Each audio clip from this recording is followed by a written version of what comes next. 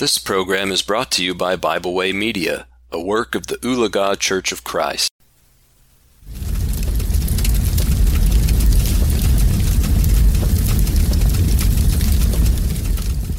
Thank you for joining me today for our devotional here at the Fireside.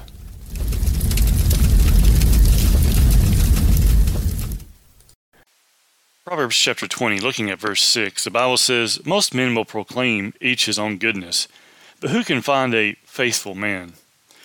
Many proclaim their own goodness, things such as loyalty or kindness or loving kindness. A Pharisee proclaimed his own greatness is an example of this in Luke chapter 18 and verse 11.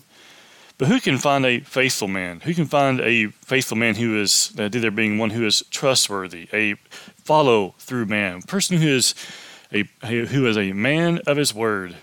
You ever had someone tell you they're going to do something and then not do it? You know, sometimes we want to do something and perhaps something else comes up. Maybe there's an emergency. Maybe, there's an actual reason for not doing something. Yet there are those who say they're going to do things and it just never seems to happen. And sometimes, I myself, there are things I'm going to do for, around the house or something, and sometimes it takes a while for me to get to it. But we always want to be those who is that follow-through man, who is that follow-through person. We need people who will act or follow through on what they say they're going to do. Too many in our world profess, but they do not perform.